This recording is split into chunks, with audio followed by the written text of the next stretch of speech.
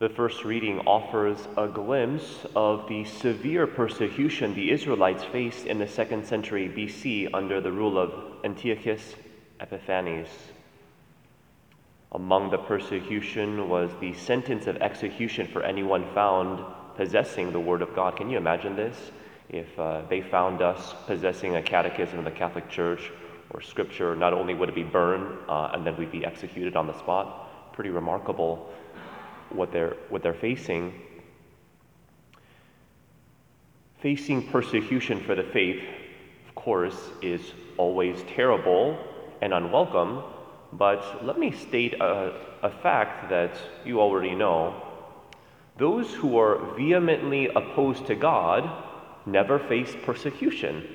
How about that? They always cave into the present secular culture.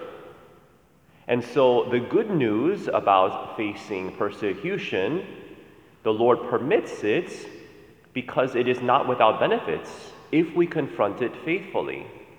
It tests and proves the authenticity of an individual's faith, the same way a refining fire proves and tests the purity and quality of gold.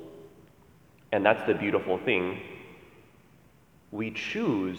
We can choose to continue to confront and to experience persecution, because if we don't want to, we'll simply cave in and compromise to the secular culture.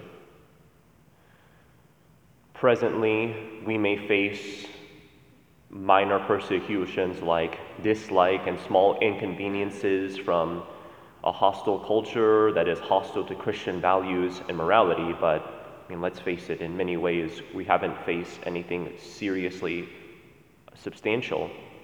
So it would be good to ponder and bring before the Lord what would be examples of increasing degrees of persecution for our faith, even until death.